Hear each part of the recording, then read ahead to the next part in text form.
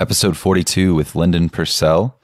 In today's episode, I sit down with a very cerebral individual and we talk about a multitude of topics, including objective honesty, the art of effective communication, and the backward usage of belittlement within the fitness industry, and some more. So I think you'll enjoy. Lyndon is the manager of education services to a leading health and fitness service provider, JPS Health and Fitness in Melbourne, Australia. He is also a very rational, critical thinker who enlightens as he takes you through his writings in a fair but deliberate manner. I would highly encourage you to check out his writings at thereforethink.org. If you love the episode and would like to support the podcast, I would ask for you to please head over to iTunes or Apple Podcasts and leave me, or the podcast rather, a 5-star review and tell a friend about the podcast. If you're here from Instagram, what's up? I would highly appreciate, very much appreciate, if you would share a screenshot of the podcast on your story and be sure to tag me at Austin Current. Enjoy the conversation.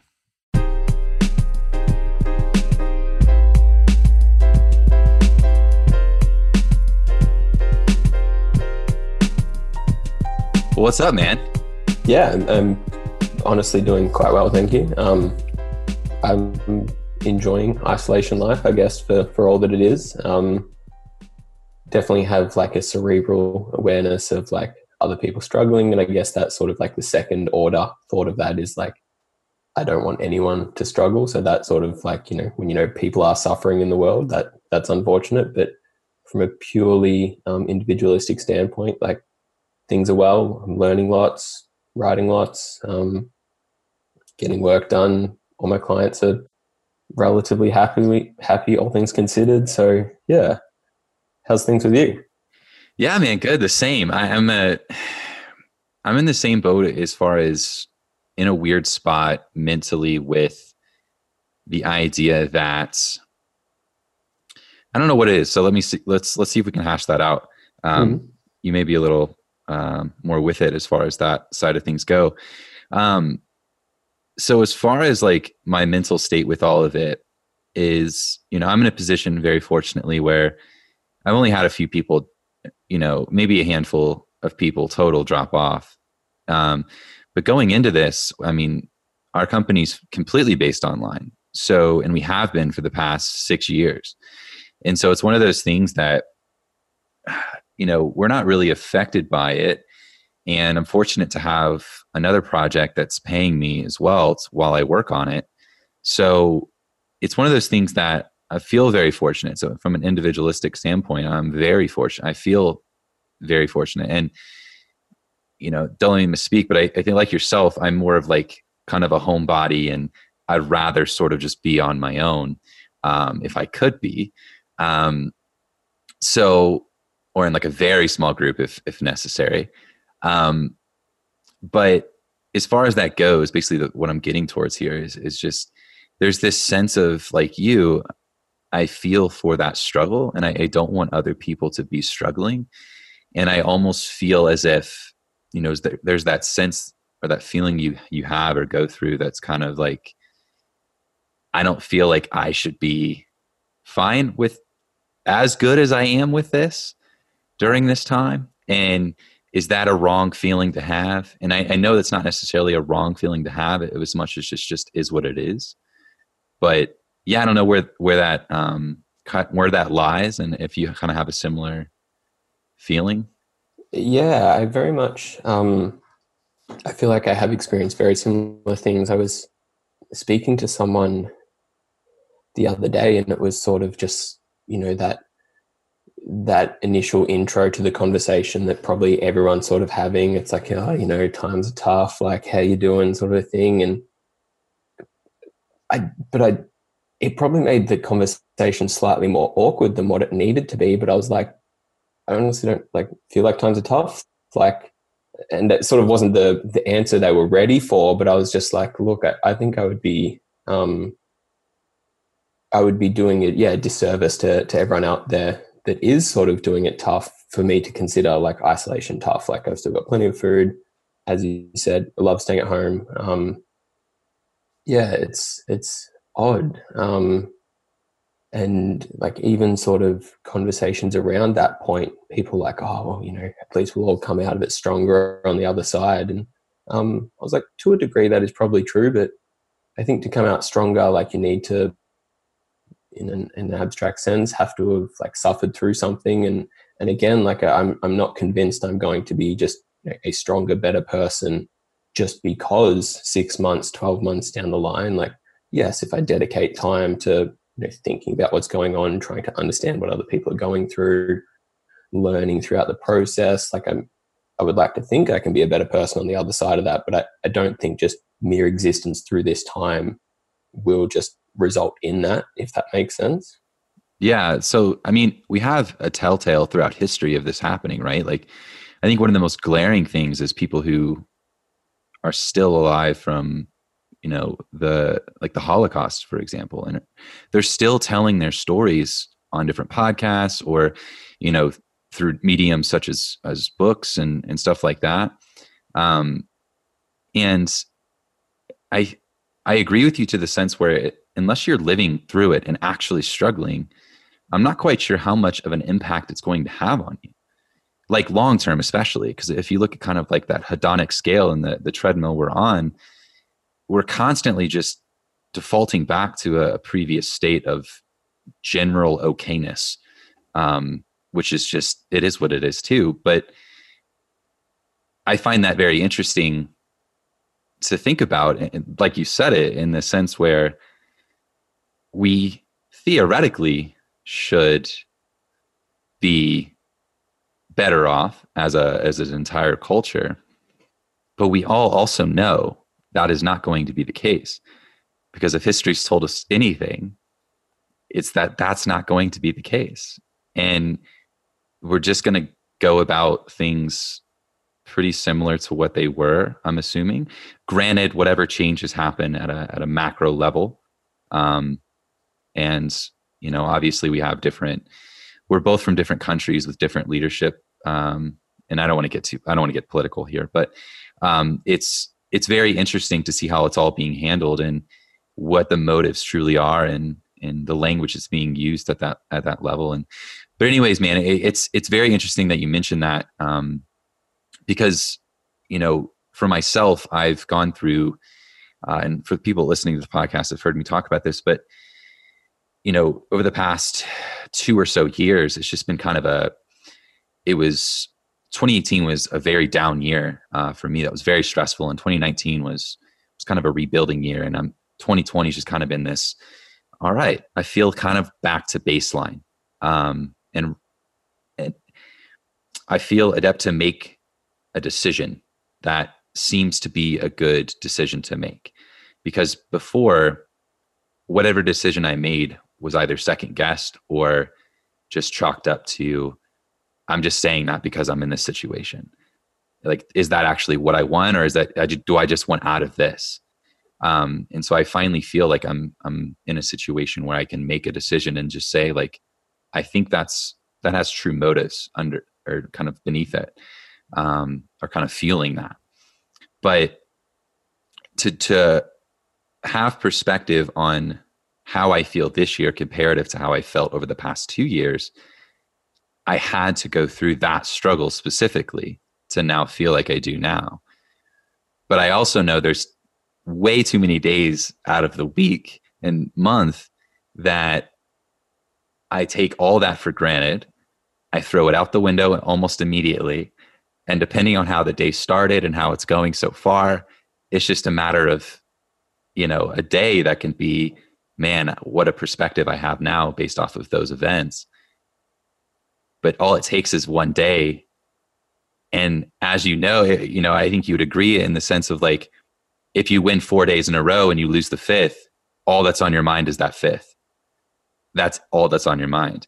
But I find that incredibly, incredibly interesting. And I think you're spot on as far as it goes with, I think you're going to have the folks who are struggling right now the most, hopefully are able to make it through it, but also kind of see an adjustment or make maybe pivot with decision making and preparation towards making better decisions, basically.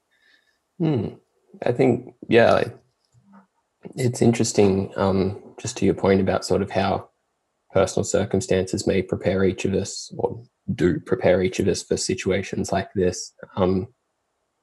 But yeah, I guess I see roughly 4 categories of people coming out or through this process, and ultimately half of the category, or two of the major categories, are the people that are struggling and the people that are not, and we are probably both falling into that for the most part, not at this stage. And then there's people that will still come out of that better, having not necessarily struggled, and there's other people that will still probably just maintain the status quo during that time. And then if we look at the other category, those that will do it more tough, unfortunately, it's just, it's no guarantee that they will be better off for it. Like developing resilience or adapting in a beneficial sense still takes certainly some effort and some forethought, and just to a degree, like lucky beneficial circumstances around you. And I certainly don't really have much more to add than that. I guess I'm just trying to, I think we're still obviously too close to the event, and we're still inside it to know exactly how it's going to transpire. But I definitely think there are at least interesting conversations beginning to take place about how much we will revert back to the status quo, or how much will this just be like a fork in the road of history sort of a thing. And like, not that there's ever a plotted path, for history that you just live out in a linear fashion. But I was listening to a podcast with Esther Perel and Tim Ferriss the other day, and she was speaking about the disaster literature and how it basically just speeds up everything. And this was something I certainly wasn't aware of until I listened to it. But after sort of disasters, there's more marriages, more divorces, and like more children born, sort of thing. Like there's been the joke about, there's going to be lots of babies born after isolation, but it very much does get people into the life is short mindset. And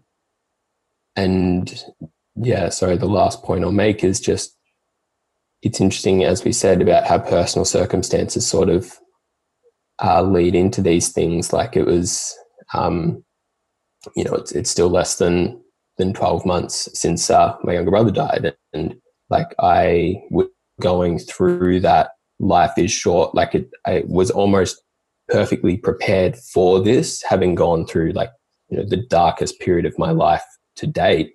And then this comes along, and it's kind of like, on the psychological level, I don't think we tend to have absolute measures. We just have relative contrasts. And this still just seems like an upgrade, I guess, if that makes sense. Like on the net balance, you wouldn't say it's an ideal situation. But from what someone's just come through, it seems tolerable, I guess. I'm not sure if I added anything interesting there, but no, I think you did. Yeah. I appreciate I appreciate what you said. And I think I wanted just to ask you, obviously I don't want this, to be the whole conversation, but you're someone that I knew would be honest and would kind of just shoot it straight. And to be objectively honest doesn't always come off as comforting in a lot of ways. And there's parts of my existence that I've been, I guess, married 3 years now. And within that 3 years, it's kind of, I've learned, I'm someone who's very honest to a fault. And I've learned how to kind of adjust based off circumstance and situation. So kind of just getting better at that. But I wanted to ask you, and I appreciate your answer, and I appreciate kind of you putting some effort towards that or that. So I know like this is kind of the talk that everyone's kind of maybe having at the beginning of their shows or their podcast episodes or anything like that. But I wanted to at least get your because I find your thought processes and your ability to critically think through things and be objectively honest, and kind of just look at things objectively in that manner. I appreciate that about the way you think. So I wanted to at least ask what you thought of the current and how you were doing, essentially. Yeah, well, thank you. That was all massively complimentary. So, well, probably depending on, that's all subjective at that point. But honesty and objectivism are complementary from my standpoint. Yeah, as I said, I think that is, the context of where my thought processes are at the moment. I think there'll be, on a macro level, some wild innovation that will go on through this time. I'm probably of the Tyler Cowen opinion that in-person contact will never go back to probably what it was. I think we will demand more from our in-person contact than what we did previously. It's like, it's all very interesting, and from a thought exercise sort of perspective, I'm really enjoying it. But also trying to temper those thoughts with, you are very fortunate that you aren't going through this directly, and the fact you can enjoy this as an intellectual experience is, it's a luxury for sure. Yeah, it's a privilege, and that's something I've said before, in the sense where, there's things that, that we say that we have to kind of check ourselves based off the privilege that we live with. And, things that have come out of my mouth, I like to think, at least, that I tend to think before I speak. But there are things that I say or have said in the past. I will say that after the fact, I'll hop off, or after I've said them even, I'm just like, what? I didn't even consider what the ramifications of that coming out of my mouth were. Not on anyone else's, maybe they didn't even hear it or consider it. But the way that it came out was just, either privileged or entitled, or, just without thought. And that's something that I'm, constantly trying to get better at. But within that same thought, to think and have time to think and consider and be introspective itself is a privilege and a luxury that I think a lot of us take for granted.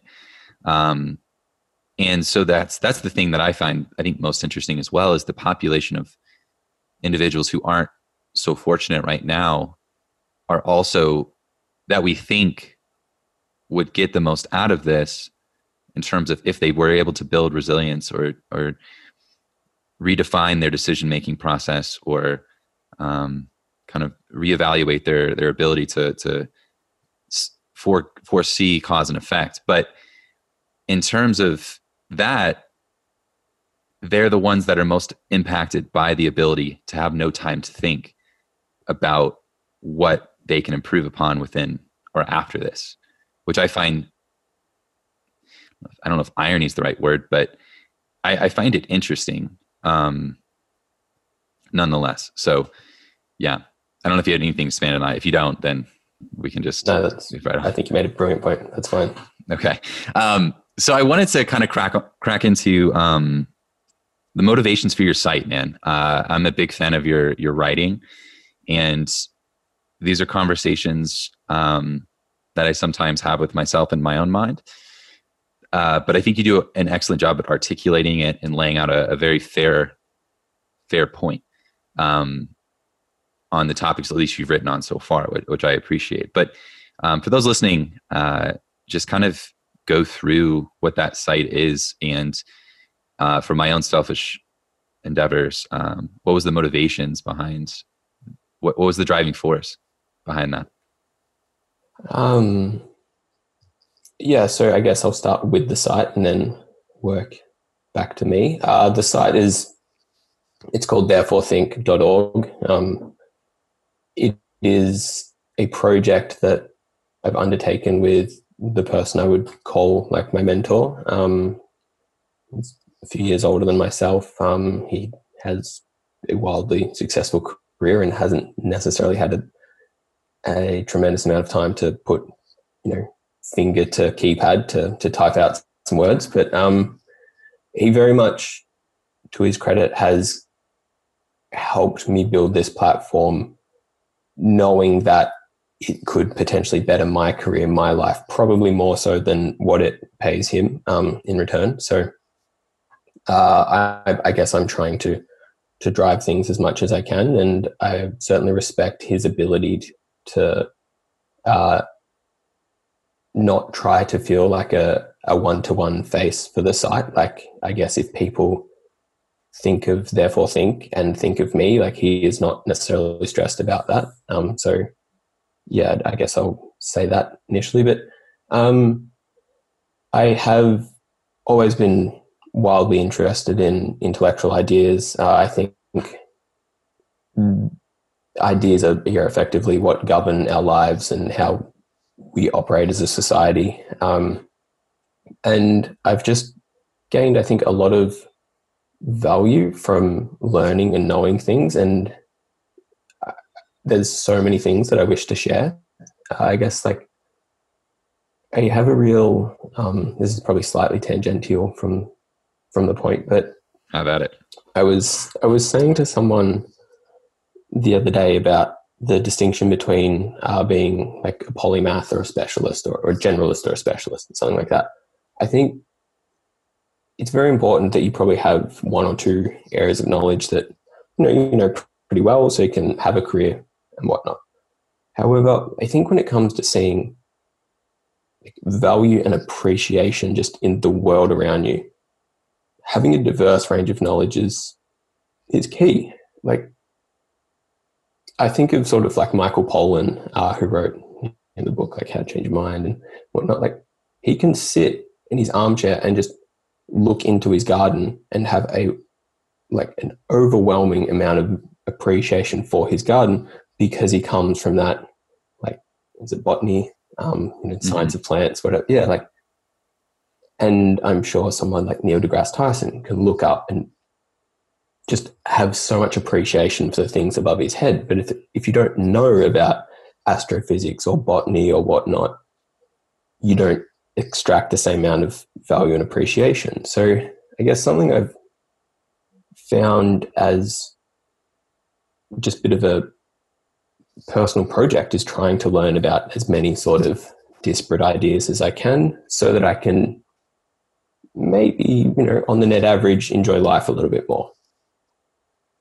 In regards to the site specifically, I'm probably trying to walk that line between presenting interesting ideas or presenting common ideas, but the flip side that tends not to be considered. I don't,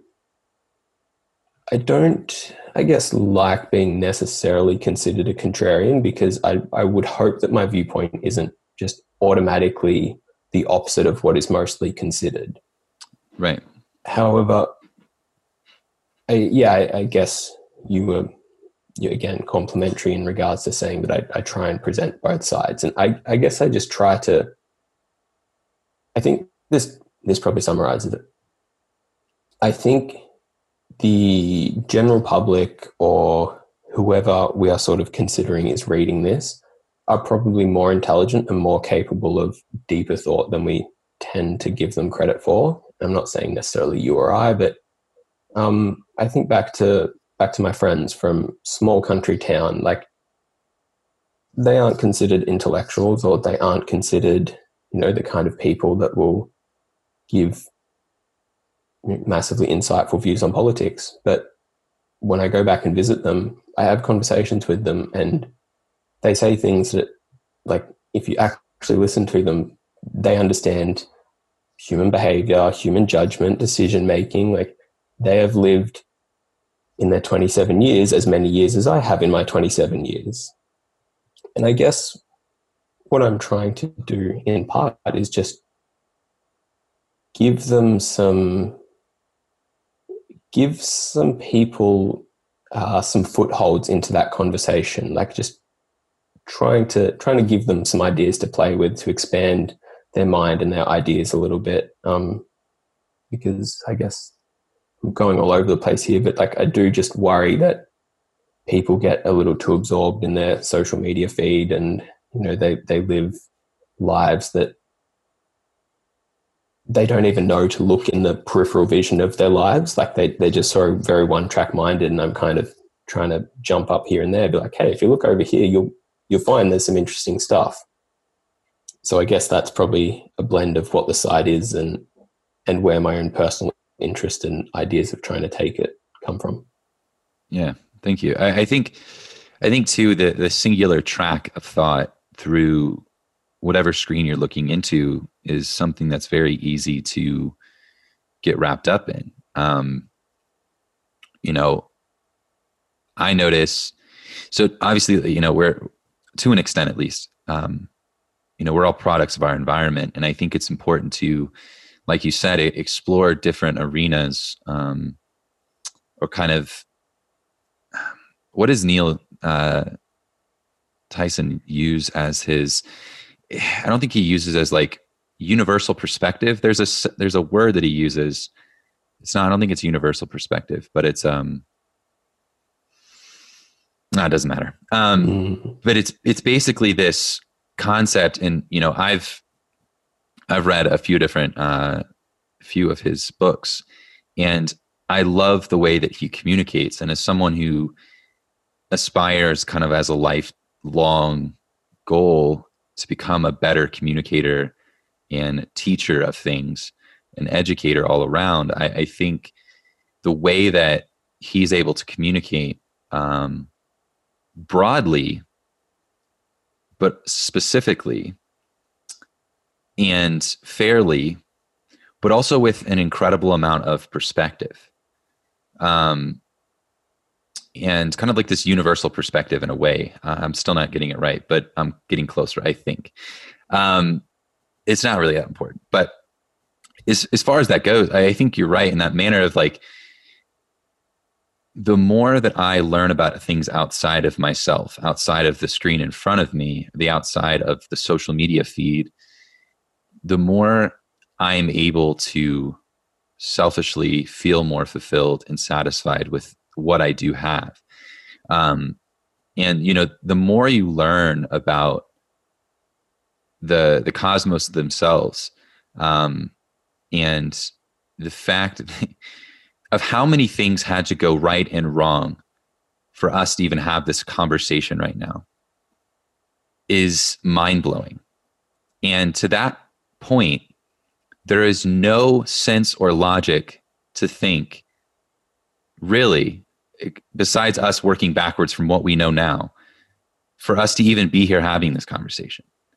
And so I think by default, using that logic, I'm appreciative for what I get to feel each and every day and what I'm able to experience, good or bad. And in that same sense, I think it's important within that to experience some bad along with, all the things that are good, because like you mentioned towards the beginning, to know something is good is to feel something that was bad, because it's good and bad are relative terms, based off your perspective and life experience, right? So in that same sense too, you could have two individuals, let's say for all purposes here, the example we talked earlier, perspective on individuals who went through the Holocaust. Unimaginable. To someone who is, their roommate drank their almond milk and someone didn't like their post on Instagram. Both two different individuals given the same, let's say, given the same prompt or something in front of them, let's say this pandemic. Two completely different, same event, different life experience, different perspective on things. And you have two different, like drastically different perspectives on what is currently happening, how they're perceiving it, how grateful they are for the things that they do have instead of the things that are being taken away because of this, for example. But I like that in the sense where on your site, in the way that you write and kind of give thought, and lend perspective, it has that sense of like Neil writes as well in the way where, okay, I'm going to give you something broad and specific, but also fair. And I'm going to let you just work through that. And there's no, and at the end, and what I like about the articles that I've read so far is like at the end, it's just the end. There's no, this is a recap. It's just, this is it. You read it. It's just over now. You can leave a comment if you'd like. But I that's something I appreciate, because like there is no agenda. There is no, well, these are my thoughts and let me reiterate my thoughts based off of what I just wrote. It's just a matter of like, this is what I wrote. Well, thank you. That is, I really appreciate that. Like, that is a brilliant articulation of like what I'm trying to achieve.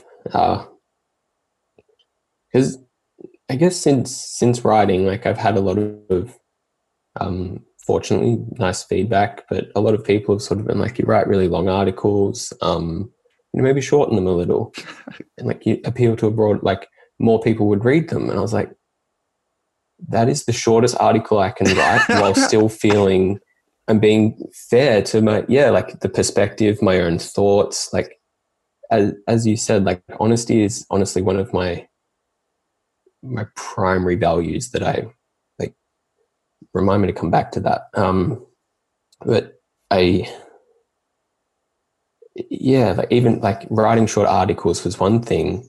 And then other people have suggested, maybe just like a conclusion where you fire off your main points again. But it's like, it's the same sort of problem. I'm not sure if I can distill it down to, and I think I will experiment with this, like just to see, as much as I certainly appreciate you saying you value me not doing that, from potentially my own exercise, just see if I can still give some dot points that are very fair. But at my current stage of development, I guess I haven't felt like I have the skill set to do that. Like that is, it's very tricky to not give a biased perspective if you're going to give a sort of a dot point conclusion. And I guess going back to the point about fairness, so you don't have to, or honesty, so you don't have to remind me. It's when we consider that those two people, someone drank their almond milk, and you've got the person that it's fine. Like, it's life goes on sort of a thing. It's $2. I'll get it.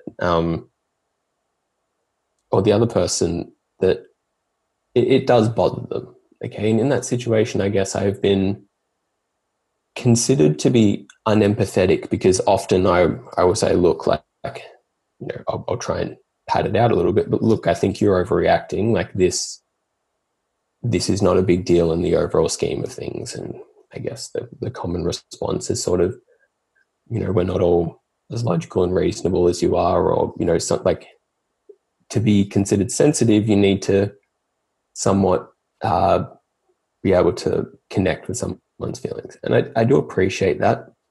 But I guess my care for people, I really do think sits the second level above that. It's like, for this person to have the best life they can possibly have, given this moment in time, they need to be told this kind of reaction isn't necessarily appropriate, I think, given the circumstances. I could appeal to them and their emotions in this time, like, you know what? Your housemate was an asshole. Like he shouldn't have drank that almond milk. And that's what a lot of people tend to do. And that is, it's probably important. We all have friends like that will just let us be. But I've found, I think, my utility function is highest as a person if I can just honestly tell people what I think. I don't think anyone's really, on average, worse off for being just told the truth, or my conception of it, at least. Not long term. I think, you and I are similar in that way. And again, like objective honesty can be taken differently from others. And a lack of, because I don't think it's a lack of empathy in that regard as much as just a lack of sympathy within that moment and kind of going along with their narrative. Because honestly, that's much easier to do, isn't it? It's much easier for you to just be like, yeah, fuck that guy. Much easier. It's over. It's gone. And I think that's the lazy man's kind of guidebook to social interaction. Just go around agreeing with what everyone's saying.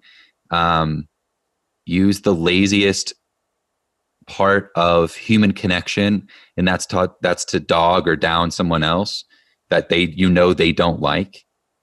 And there you go. You have a ton of friends, and you're very social, and you're connected. You get what you want typically, and I think that explains a lot of people.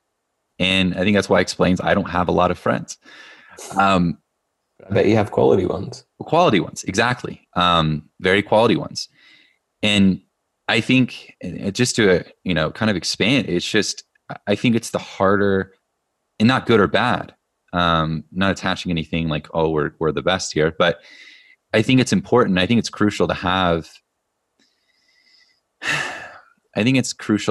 like you said, or it can be helpful to have people on both sides of that spectrum. Like let's just take parents, for example. Like my mom, by default, I'm in the right. If like there's a conflict between me and a friend, and by default, I'm right. Whatever it needs to be. I know, son, you're right.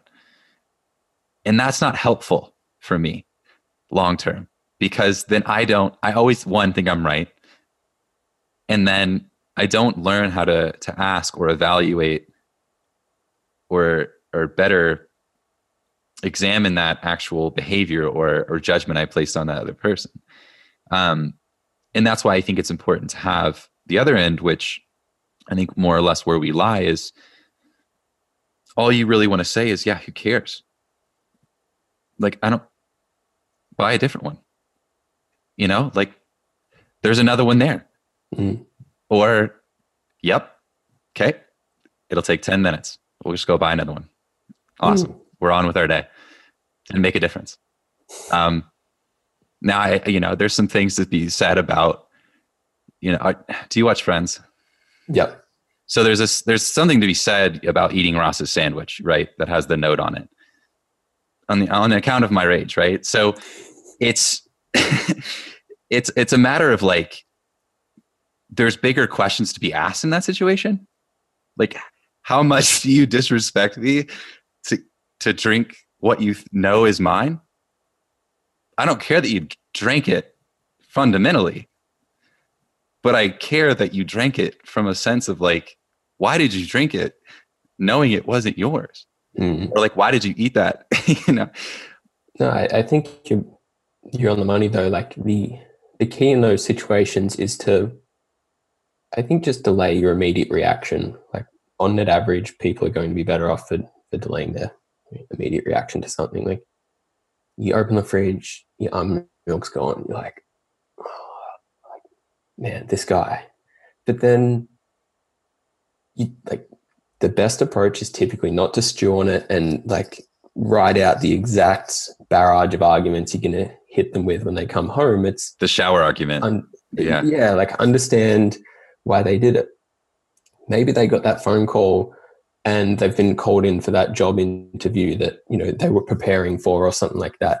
And they had to rush and it was like, oh man, some Nutri-Grain and almond milk. Like I'll get him back in the long run. He'll understand. Like, but if then you go and like jam the argument in his face, like the second he comes in the door, he's potentially, over the moon because he's just had a really successful argument. And then now you've got a disconnect. And, it's always important we do try and understand the other person's perspective. And that is obviously equally, if not more important for people like you and I, who are probably more likely to just speak about the context of the situation, be like, it's not that big a deal. Whereas we still need to remember to connect with that person and be like, look, there's an objective reason they're displaying this reaction, that like their brain chemistry is doing a certain thing, like they're just enacting how they feel, sort of thing. Like they didn't program themselves to respond in this way. This is just what they're executing. And it's, if we think we are calm and able to see the truth of the situation, we should be able to, lead them to it. Like if we value what we do as people, I guess. Yeah. And I think that's important to kind of draw it back to, there's a larger majority of coaches who listen, kind of in the listenership here. So I think it's important as a coach or as a trainer or a mentor for someone in some capacity, or kind of a leader in some way, that you're able to sympathize with that situation and display, empathetic feelings towards how they're going through this, how their mind is executing on the situation, whether that's a social event that they're stressed about, or a binging episode, or they completely went off the rails with their training due to one event that really was not a big deal. But I think it's on behalf of being someone who, educators or teachers, or a coach on behalf of your client. But I think even more so, maybe not even more so, but equally so on behalf of someone who's educating. And I listened to your conversation with Eric Helms, and one that James kind of mediated in terms of the kind of the call out culture. And I thought you put it very well in the sense where when you're teaching, correct me here because I'm going to butcher it. So when you're teaching someone, you have to be able to put yourself in their headspace and understand what they understand. And to kind of go on, 2 years ago, I think it was maybe a year and a half, no, almost 2 years ago now. A year and a half ago, I put out a post where I kind of just had this idea in my mind of things that one thing in particular that I just saw inherently wrong. And I don't quite see a positive that comes out of it. And maybe you can expand on the other end of this. And that's belittlement over trying to truly educate someone. And I think it comes kind of in that call out culture, which kind of draws back to my point, is we know individuals who have built a career off belittling others, and kind of like Eric referenced, myth busting, but not even myth busting helpfully. It's just myth busting by belittling that other individual as a character, as a human, as an individual on this planet, and everything they stand for, regardless of the point you're trying to make. And I just don't quite understand, I guess, where people see that as helpful. And then kind of just I made like the image was just education greater than belittlement. And that's something that I'm always trying to revert back to in my communications with people online, or people in person, or people I'm trying to educate on, teach something to. Or if I get any reverb, because I used to get a lot of reverb on social. So I lived in Australia in 2017. And that's when my social reach grew. So in 2017, I think I went from like 15,000 followers to 215-ish thousand followers. And I've been dwindling since. Not important. But the thing is, there was within that immense growth that I had no clue what to do with. It was like an execution series that kind of took off and got a lot of traction. let's say I got 200 comments on a post, 100 of those were a visceral emotional hatred response by someone else. And I was really tested in that moment to show up as someone who's not here to counter, belittle you, but someone to help teach you. And I'm proud in a lot of situations. And I've used this as a teaching point in coaching mentorship since, where that interaction can go, because let's say within 4 interchanges back and forth, they ended the conversation with, man, I didn't see it that way. Thank you so much for doing that. When the comment started out, you suck, fuck you, go die, or something. And it was like, dude, this is about a bench press. Like, let's just chill. And then, you rebuttal with like, man, I'm sorry you feel that way, but have you thought about or considered this, blah, blah, blah. And then it's like, you get that, you kind of go back and forth there. But what I'm getting to essentially, I want to know kind of like where in that do you think there is, not that there's a reason for belittlement, but where do you think that comes from? Yeah, I guess just expand on that, kind of where your head's at with that. Yeah, it's actually, I think you raised a really good point. And I'm going to just hold this book up that I've got beside me. Language in Thought and Action by S.I.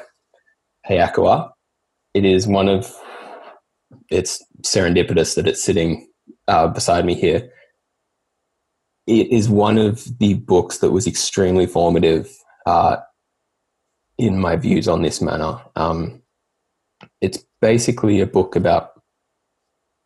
on semantics, but to me it was a book about words and critical thinking and communication. And in that he elaborates on there's the true value orientation or the multi-value / infinite value orientation. And for the most part, and when we all get in a stressed out state, we take that true value orientation, good, bad sort of thing. And that is, as that by the sounds of the people commenting on your post, that was the true value orientation. That's what they were going in there with.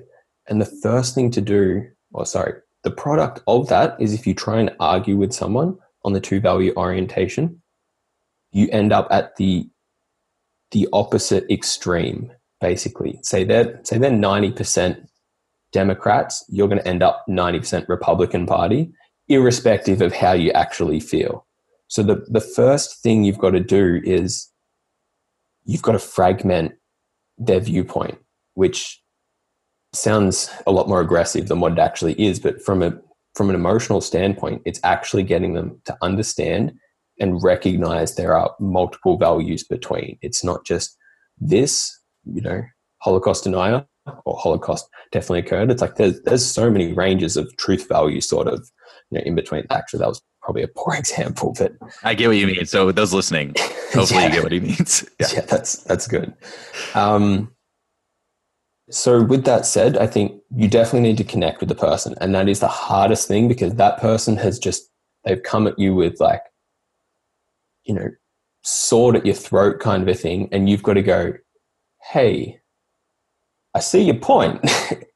Let's talk about this, rather than, instantly unsheath yours. So to maybe go back a step from there, I think belittling is never the answer. I think that was, you listen to the podcast, that was the conclusion that Eric and I and James came to: belittling, calling out, whatever.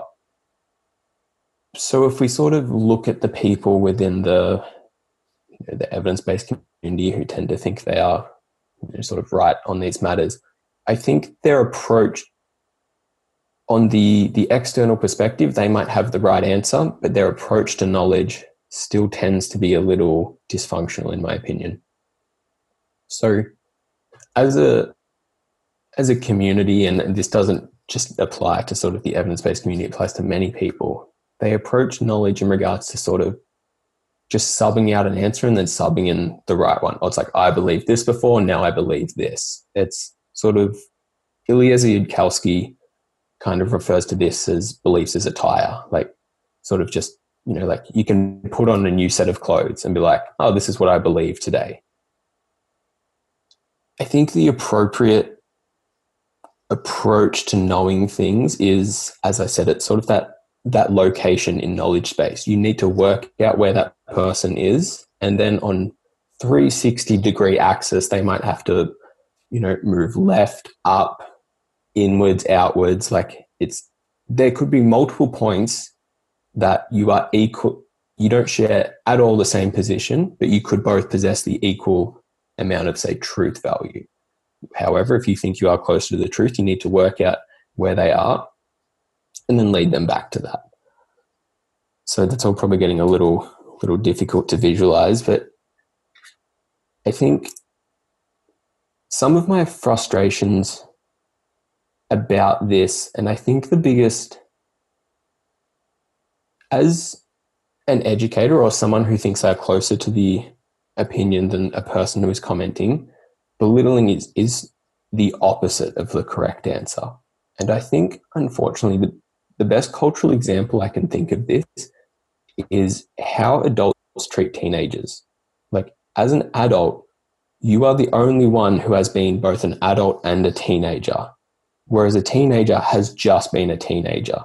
Yet, as adults, we know how we treat them. We treat them like, kids with slabs of muscle and sex hormones. Like, if we are to think, and I'm speaking sort of very philosophically, but we are closer to the truth, we can see the objectivity of the situation.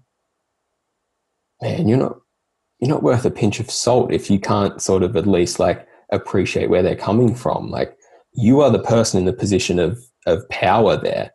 But if you just dismiss them as a dumb teenager, it's like, you're no better than they are. And I think that same kind of approach is how a lot of people approach education. It's like, oh, this person believes that, big X next to their name, what an idiot. Like, you probably had that level of knowledge one day. Like, you didn't just get a PhD in nutritional sciences without, like, you weren't born with that level of knowledge. You accrued it over time. And I think that accrual is important, but we tend to just, I think, value the immediate display of the right answer too much. And I think that comes down to a tribal thing. It's like, oh, now this person believes that the insulin hypothesis is actually wrong, so they're now part of our camp. Whereas that's just knowledge on an external level. Like, how did that person get to that answer is the most important thing. And I think that was like one of the points I probably didn't elaborated on it as much as what I would have liked to, because the article is getting lengthy, but that was the kind of point I was trying to make in one of those points about how people have been responding to the coronavirus situation. I just read that before we hopped on. So yeah. Thank you for giving me some of your time. Yeah. Like, there was, and I'm sure there was a similar kind of approach or sort of reaction where you were, but yeah, in Australia there was a lot of belittling. Like, look at these idiots. Like, we're the smart ones who are taking this all seriously. It's like, if it's such a big deal, if it's so serious to you, you recognize you need these people to be getting inside their houses. Belittling them is not the way to get them to do that, because they're going to take that true value orientation and push back just as hard as you push. You need to get them to see the light, and that's the only way to get them to operate effectively in this situation, in my opinion. Sorry, I said a lot there. No, absolutely.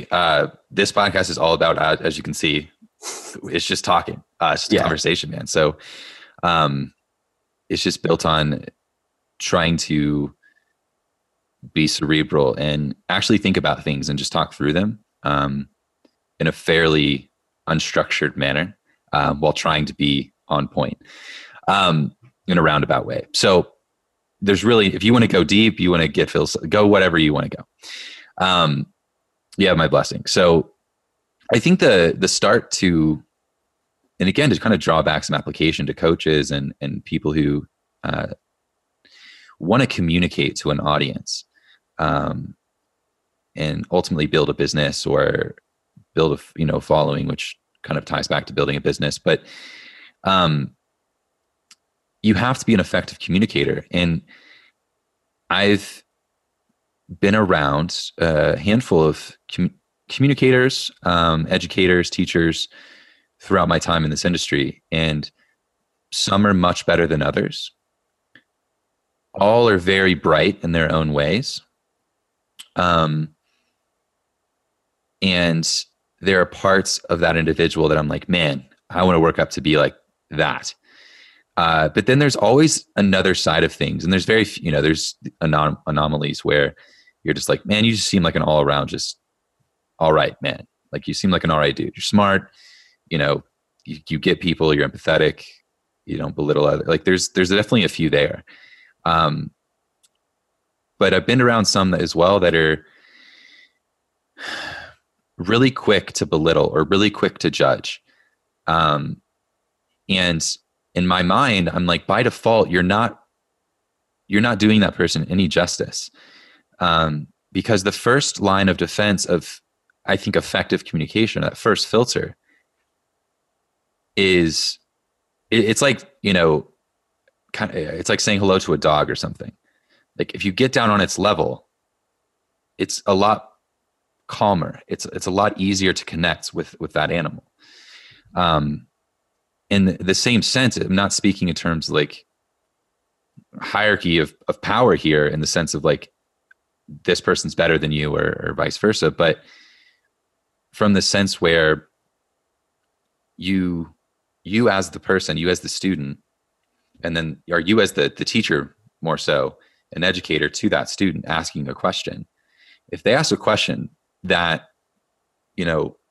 tests your beliefs or goes against everything you've been trying to teach them, the first filter to that, or effective communication, has to be understanding towards where that question came from. So before I even give you an answer, I needed to try, the only thing I can do at this point is try and meet you in the middle of where you're coming from and where that question came from. Because I think with understanding of each other comes understanding of the greater point of where you're trying to get to.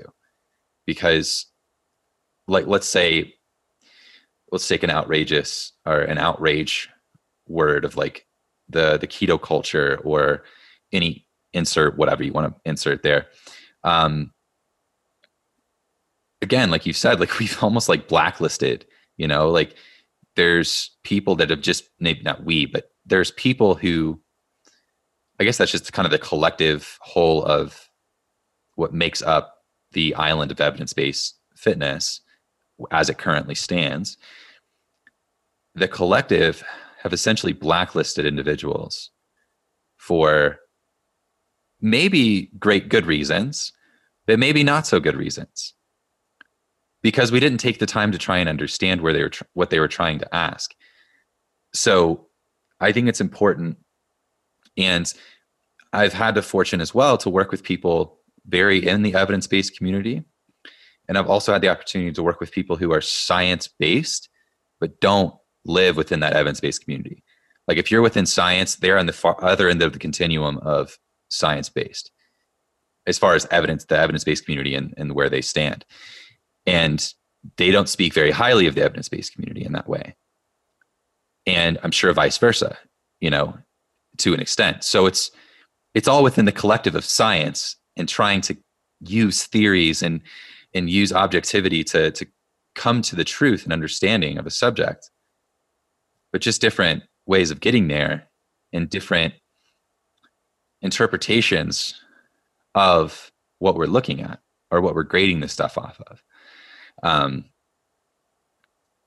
So I think it all starts with understanding. And as the teacher, as the coach, as whoever you are, as the trainer, the best thing I think you can do is become a better listener and more understanding of, being able to listen, be patient, and try and understand where they're coming from, kind of like those three things.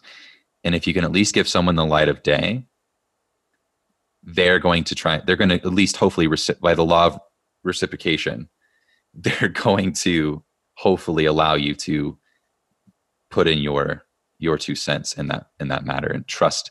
If they come to you for a coach or as an educator, they at least have some trust in you. So yeah, I think you made all excellent points. There's probably not a ton I would need to add there, but I think as an exercise, it is very beneficial for coaches, I think, to, as I was sort of saying more at the start, like break out of the life they're living. Like, I think in order to gain some objectivity of your life, like, I guess I've always described it as just like treating yourself a bit like a case study, but people say things like get the outside view or whatever. We all tend to live our own lives from that hard inside view, and just like, oh, everything's happening to me, like, this is the way it is, and we get stuck on those sort of, we get stuck in our ways, one track mind. However, if you want to develop some of these skills, I think one of the best things you can do is insert yourself in some way in a hierarchy where you're at the bottom. Like, as a coach, you tend to be looked up on a lot, and if you get too used to that feeling, the client that comes along with a question that feels like a threat to your reign, basically. Whereas I don't think that's the right way to go about it. If someone asks a challenging question, you can both likely learn something. Like, that's the ideal situation, really, if you can make it so. But we tend to get stuck in these positive feedback loops a little bit, and just like, oh, the things that feel good, we do more of those, and we do less of the things that feel bad. But yeah, like, I think Mark Bell has sort of like a similar, like, is it white belt mentality, or is it Mark Bell that does that? Like, I think all these chasing of humility, like tempering your own like confirmation bias, learning to listen to people that know more than you, they all tie into a similar strain of thought. And I think once you can, say you're a good coach, you think you know what you're doing, but then you want to learn the guitar. So you go and start learning the guitar, and you understand what it's like to be on the lower end of that knowledge hierarchy. You then need to take like the abstract sense of that feeling and plug it back in over here. Like, it's, if you don't have the ability to abstract, you won't have the ability to apply lessons across for like various aspects of your life.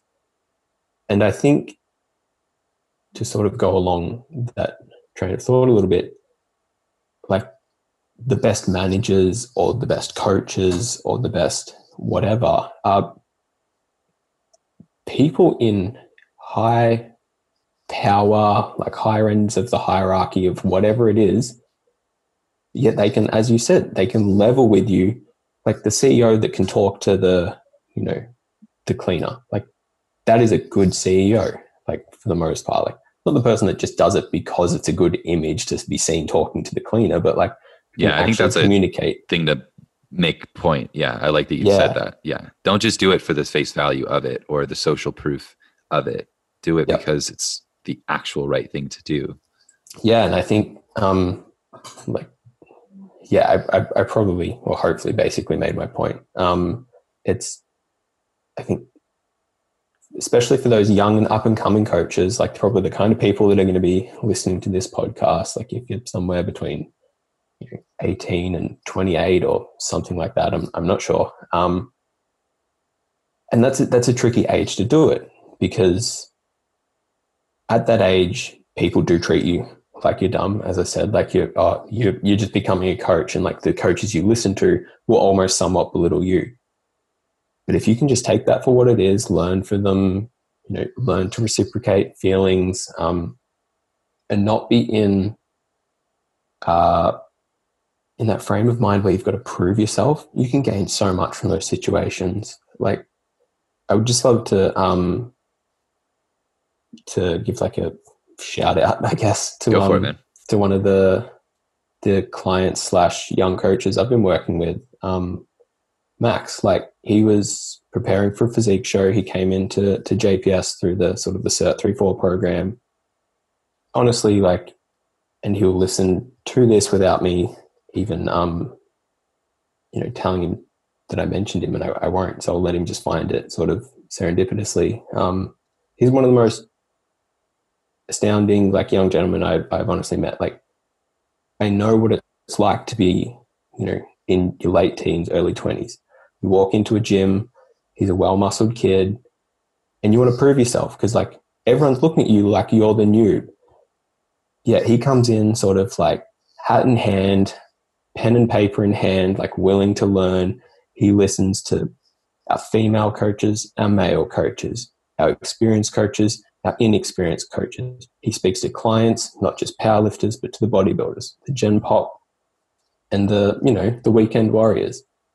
And his development since being at JPS is night and day.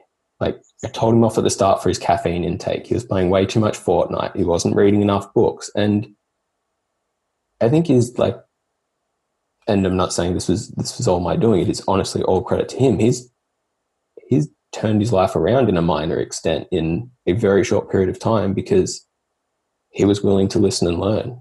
And I guess that is that's the fairy tale situation of what people should all be gunning for. And I guess I would just give a word of warning to people that, like, don't be too quick to feel like the guy. Like, don't be so protective of your ego, because it'll feel good in the short term and you set yourself up for sort of that long-term failure because you're protected in the short term, but you don't learn enough to sort of cope in the long run. Like, a bit of humility, like, I feel like humility is sort of the key or the foundational attribute to learning. Even Einstein, Neil deGrasse Tyson, Stephen Hawking, these guys were, they definitely defended their theories with a touch of confidence, but they were still willing to admit they were wrong-ish on occasion. Yeah, and I think it's important to mention too. I love that you mentioned that, and I think it's amazing. So I had a similar thing happen when I was around 18, 19 years old, and when I entered, it's kind of when I first got into physique training, and I think there's kind of bliss in that ignorance that you have at the start. And if you're fortunate enough to have a mentor or a surrounding or an environment that is conducive to positive learning and positive outlooks on situations and understanding where you're at, the sky's the limit, because you don't feel judged that you may not know. And I think almost by fault, I am kind of scared to become anything of the sort of the guy. I don't want to be the guy. I think I have leadership qualities, and I think I'm good at communicating different things and maybe making some different business decisions and stuff like that. But as a whole, and I know some stuff about what we're in within the fitness community, but I would almost be scared or almost terrified of the thinking I was in a position where that's really it. Like, I'm who everyone now looks up to. I personally don't want that. But in the same sense, I do want to strive for it. So it's very contradictory. There's the ambition to strive towards it, but there's the mindset of fear of actually attaining. Because obviously, other than your article you wrote about the destination may be more important than the journey. Here, I think the journey is more important than that destination, and being process oriented instead of outcome driven, I think is very important. And I think to the fundamental level of what makes sense to me as really being an athlete and playing sports up until 18, 19 years old, and that's all I knew. The only thing that was drilled, I come from a heavy sports family. And my grandfather has been one of my biggest mentors throughout my entire life. And ever since I've been alive, he was a college coach up until about, I think he retired like 12 years ago or something. But that the whole early stage of my developmental athletic career, all I ever heard was his humility. And he never asked really how I played as much as, well, did you pass the ball? Were you a team player? Did you listen to your coach? And if he came to a game and I didn't do those things, or I talked back, or I was a wise guy and a know-it-all and a ball hog or whatever it was, and I was the guy, there was no admiration for that. There was no great game. There were just lessons to be taught. And I think there's a sense of so much appreciation for what he taught me with those things that I often take for granted, I think. But the biggest thing I know, for especially as I got later on in my athletic career, the biggest thing that you were known for was I came from a school that had nothing but talent at their disposal, essentially. And so being talented didn't mean anything as much as, like, we're willing, if you're not coachable, we'll play the guy that's not as good as you. I swear on everything, every part of my being, that I will sit you on the bench the entire season if you are an asshole to me and you don't listen and you are not coachable. And hands down, especially in basketball, there were games that I sat the bench the entire time, when I normally was in the starting lineup sort of situation, because I needed a learning lesson in the art of, you're coachable, but not coachable enough, or you're coachable, but you think you know more than you do. And those lessons have just taken so much of where I am now and what I've been able to accumulate and learn, essentially. But it sounds like that's what Max has been able to do. He's coachable, and he exerts humility. And I think, like, you hit on that point beautifully in terms of humility. I don't know if you're a fan of country music. I'm not really, but the song by who sings it?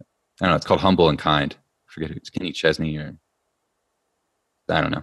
Doesn't matter. Yes. What is that? Kenny Chesney? Okay. There you go. The wife said Kenny Chesney. So Tim McGraw. Tim McGraw? Oh, fuck me. All right. So Tim McGraw, for all those yelling at me through their car speakers. That's one of my favorite country songs. And I'm not a huge country music fan. I'm not really a fan at all, but that song reigns true. And the main line in the song is always be humble and kind.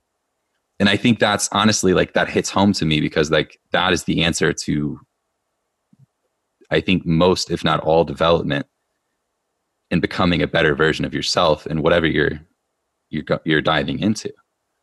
Yeah, that's well, as you said, like, that song is extremely powerful if you aren't a country music fan, but it's like you can resonate with that message without needing to have an appreciation for that landscape of music. But I think that is, again, to Max's credit, like, that is exactly the attitude he brought in. And it's very interesting that, like, you speaking about those lessons you learn through sport and whatnot, but I think and I'm hypothesizing here, but to your credit, like you probably would have, I think, found those lessons in one way or another. Like there are certain people, and I don't want to say certain people, but there are maybe certain mindsets that are conducive to just like you're going to learn that lesson. It's just they just find they plug in whatever life event was that lesson that taught them that. Or like go back to the mentor thing. Like say you didn't have your grandfather who was and like my grandfather's the exact same. Like not necessarily from just a sporting sense, but I think he is of the people I've learned the most from in my life. It is undoubtedly him, and Same.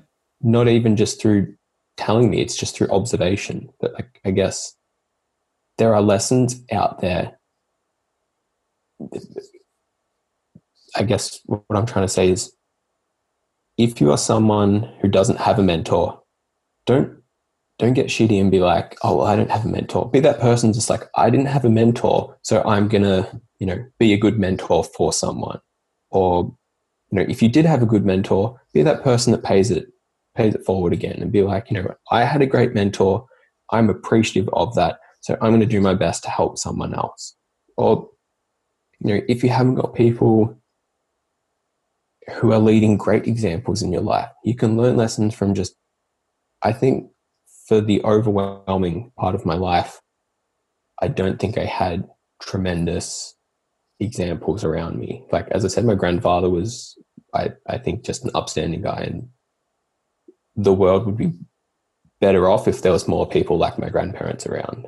But a lot of the behavior I felt around me was subpar, and I probably oriented my own personal values from like, okay, that's not how I want to be, and I don't want to end up like that. I don't even want to say from a not judgmental perspective. It is judgmental to a degree. Like moral and correct behavior has to have an element of, I think, judgment within it. And I guess the message I'm just trying to convey is, if you want to be the best version of yourself and do good things for the world, you don't need a mentor to help you do that. You don't need hardcore lessons like living through a pandemic or the death of a loved one, or your parents divorcing or anything like that. It's like you can live a very privileged life and be a great person. And I honestly think some of the people that I respect the most in the world are those people that had every opportunity to turn out like a dick and didn't. Yeah. It's like I have much more respect for them than almost anyone. Like I don't know. Do you understand where I'm coming from? Yeah, I absolutely do. And I want to kind of second that's almost to be exact, my understanding, or my working definition of maturity is we all learn these things. And that's why I think age is the most inaccurate determinant of maturity, because you've just had more at bats. That doesn't mean you're a great hitter, or a good listener, or a good observer, or humble, or coachable, or any of these things. And so life can just go by you at this, like it does anyone else.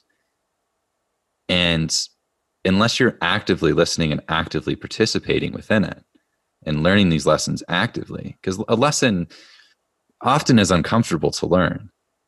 And so, because by default, that would mean you didn't know it, and therefore you had to admit you did not know it.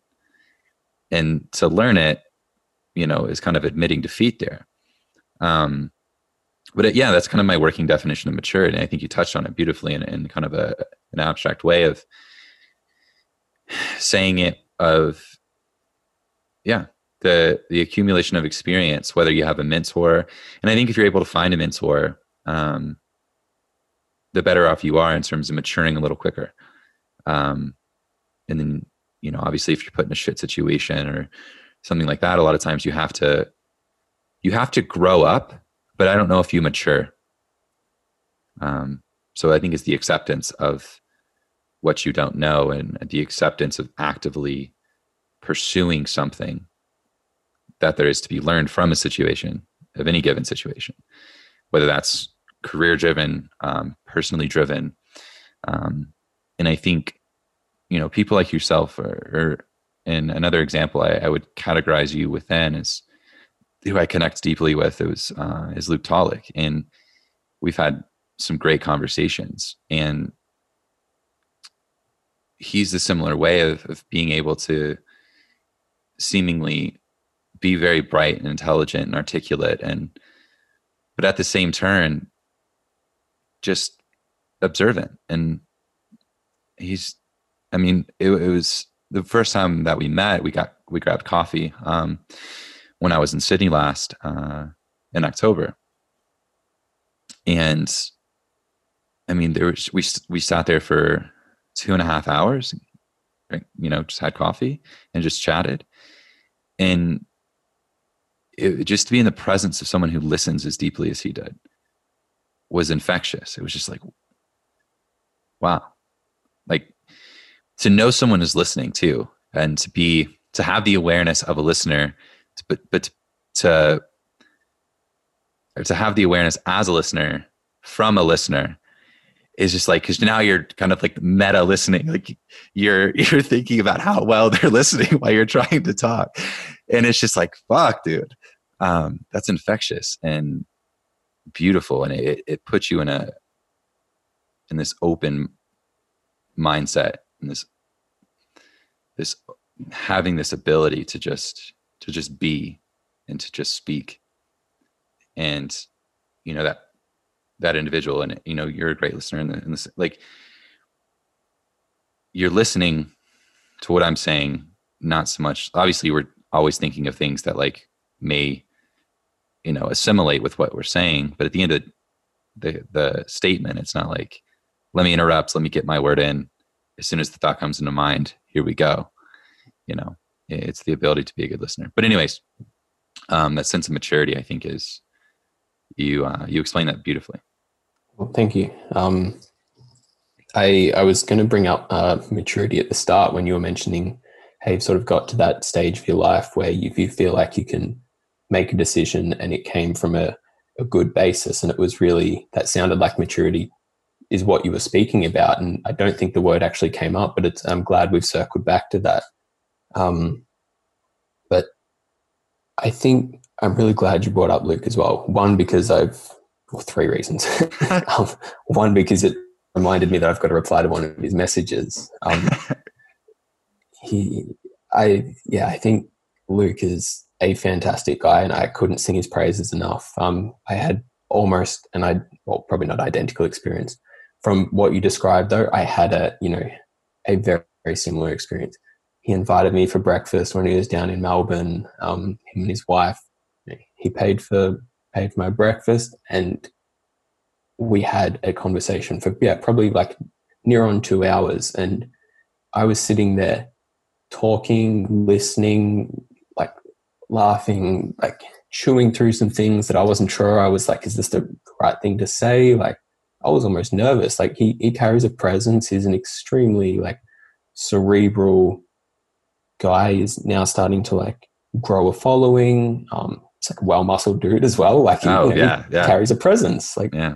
But he was sitting there like I could have been president of the United States, sort of thing. Like, he was giving me that much attention and respect, and I was like, man, I'm a nobody, sort of a thing. But that's not the mindset he carries. Like, everybody is somebody to him, and that's like, I genuinely believe he will be the biggest name in Australian sort of the evidence-based version of the fitness scene, and when it's all sort of said and done. Because, and this sort of links back to that point you were saying, I think, about like being the guy, being the master, being the mentor, the whatever, is because he's not seeking it. He's not trying to be the guy. Right. whereas like, and that's why he deserves the following, where there's so many people trying to position themselves as the guy before they've even got really a reason to. And it's all about sort of like constructing the scaffolding under themselves in order to position themselves as an authority. Mm-hmm. Whereas Luke is just, he's getting up, he's studying, he's being humble, he's talking to people, he's thinking, and he's doing it all over again. And in the end, he'll probably have a massive following, have had a massive impact, and left the industry significantly better off than when, like, before he started. And I guess the final point that sort of I'll make is it makes me think there's some kind of quote about like the biggest character criticism of any like presidential candidate is like they want to be president of the United States, or they think they should be, or something like that. Whereas it's like the kind of person that should be is the kind of person that doesn't want to be. And I think that goes back to your point about, yeah, you're not wanting to be the guy.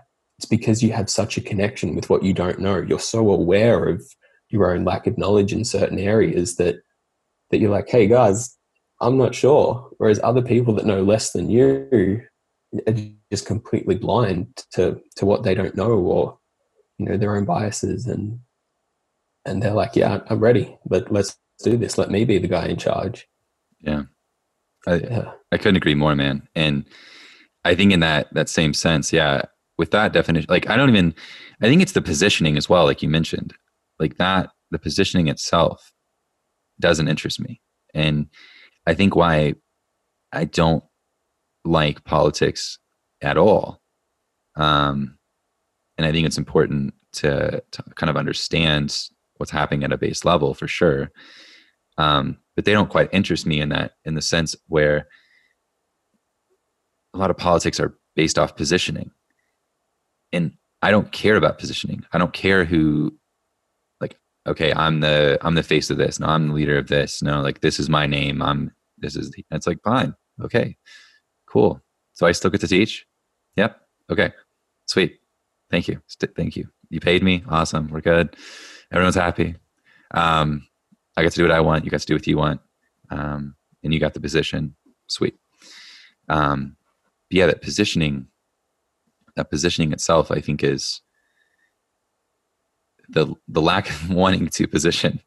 And I was going to mention as well, like, the more you dive in, and what's the kind of or if is there a name for this? The more you learn, the less you know, kind of that, the more you learn, the less you feel like you know, sort of concept. I don't know. Dunning-Kruger.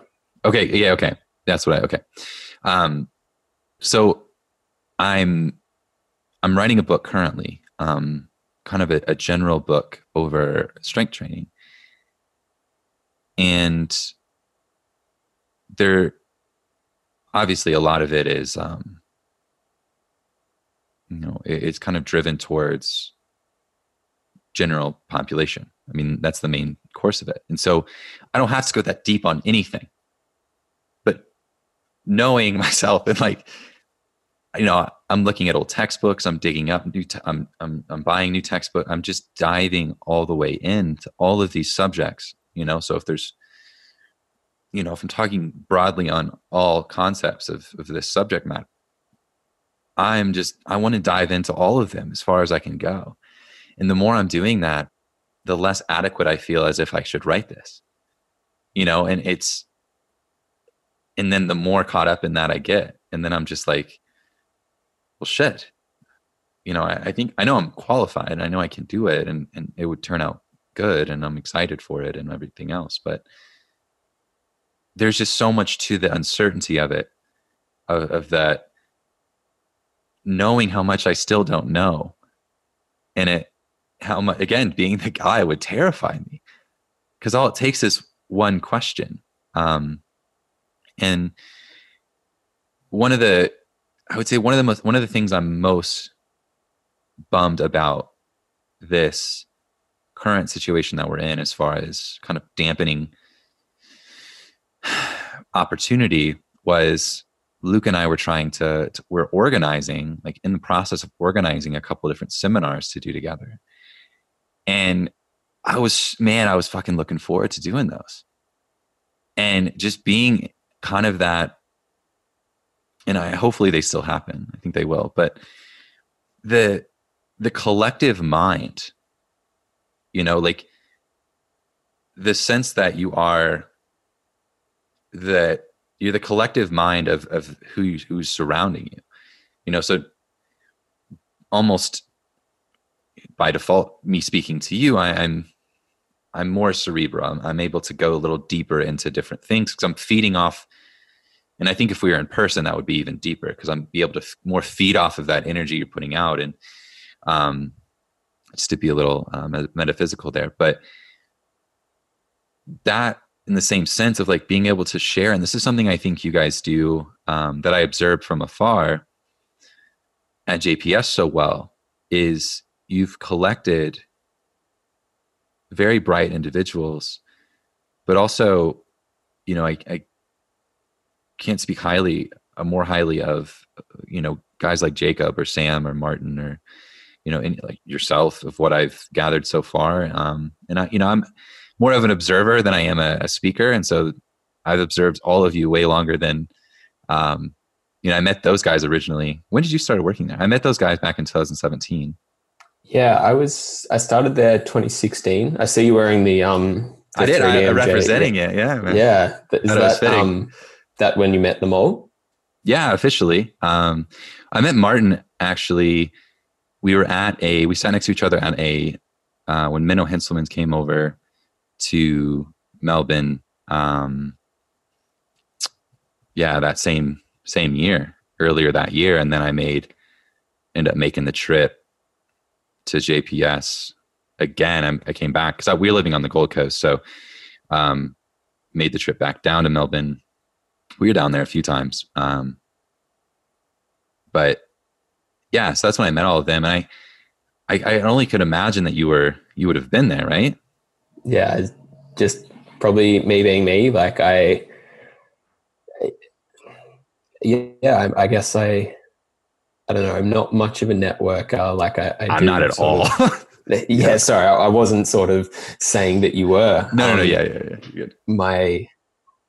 If I meet people, it is, it's always to their credit, and my lack of meeting people is certainly to my detriment.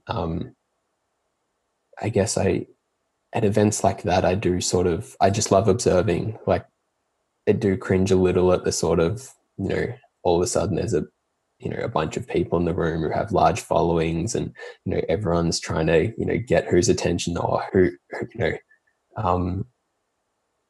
So yeah, I love going. I love observing and taking in what I can. And that's disappointing that I didn't get to meet you. But it's like, hey, we're chatting now, and as you said, like, man, if we ever get to chat in person, I'm sure it'll go deep.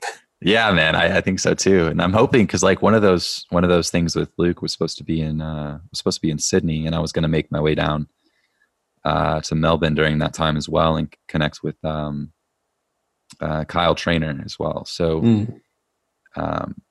if it ever goes ahead, like, man, I reckon I could find my way to Sydney even. So that's no stress. Okay, yeah, right on. Is there anything else you'd like to say? Any remarks? Anything that you'd like to talk about? That's kind of on your mind before we wrap things up? Not necessarily. Like I think this is like, it's not because I'm in necessarily any rush and I'm trying to get out of here. Like as I said, it's a credit to you. Like you've allowed me to lay out my thoughts relatively well. There's a ton of stuff that I think about, obviously, and that there's not too much more I could say at this stage. So yeah, just thank you. Absolutely, man. Thank you for your time, and go ahead and tell me or tell everyone kind of where they can find your stuff, and the website again. And I'll talk about that in the intro and where people can find you more, but go ahead and plug that now too, just so we have it. Yeah, thank you. So my own personal website, I guess, as we were speaking about, is thereforethink.org. That's where I guess you'll find my my trialing of some intellectual ideas, or, you know, trying to at least almost just acquire some feedback. Like half of them, I'm just sort of, well, like they're not actually out yet. I've actually written so much content that I've got a Google Doc that I think it's about 38 pages long at this stage. And yeah, I was trying to find some of the screenshots I was taking, because I'm like, this is an article. And so like when you take a screenshot of your computer screen, I'll screenshot that and zoom in and read it. And I was trying to like, I was going through and like catching up on articles I hadn't read yet. And I was like looking for the ones that I had screenshotted, because I'm like, has he expanded on this yet? So anyways, go on. Yeah, I guess all I was going to say is like half what I'm trying to do with that side is like put some things out there, and I'm not going to promise they're going to be 100% correct. And I'll try and preface, the articles with that. Like if I think I'm wrong, like or I'm not sure, I'll do my best to say that. Like I don't want to be anyone's guru or messiah or anything like that. But yeah, I'm sort of just throwing them out there because like that's how you learn. If someone slams me down, then yeah, cool. Hopefully they don't belittle me, but hopefully I learn something from it. I think the process is making me better.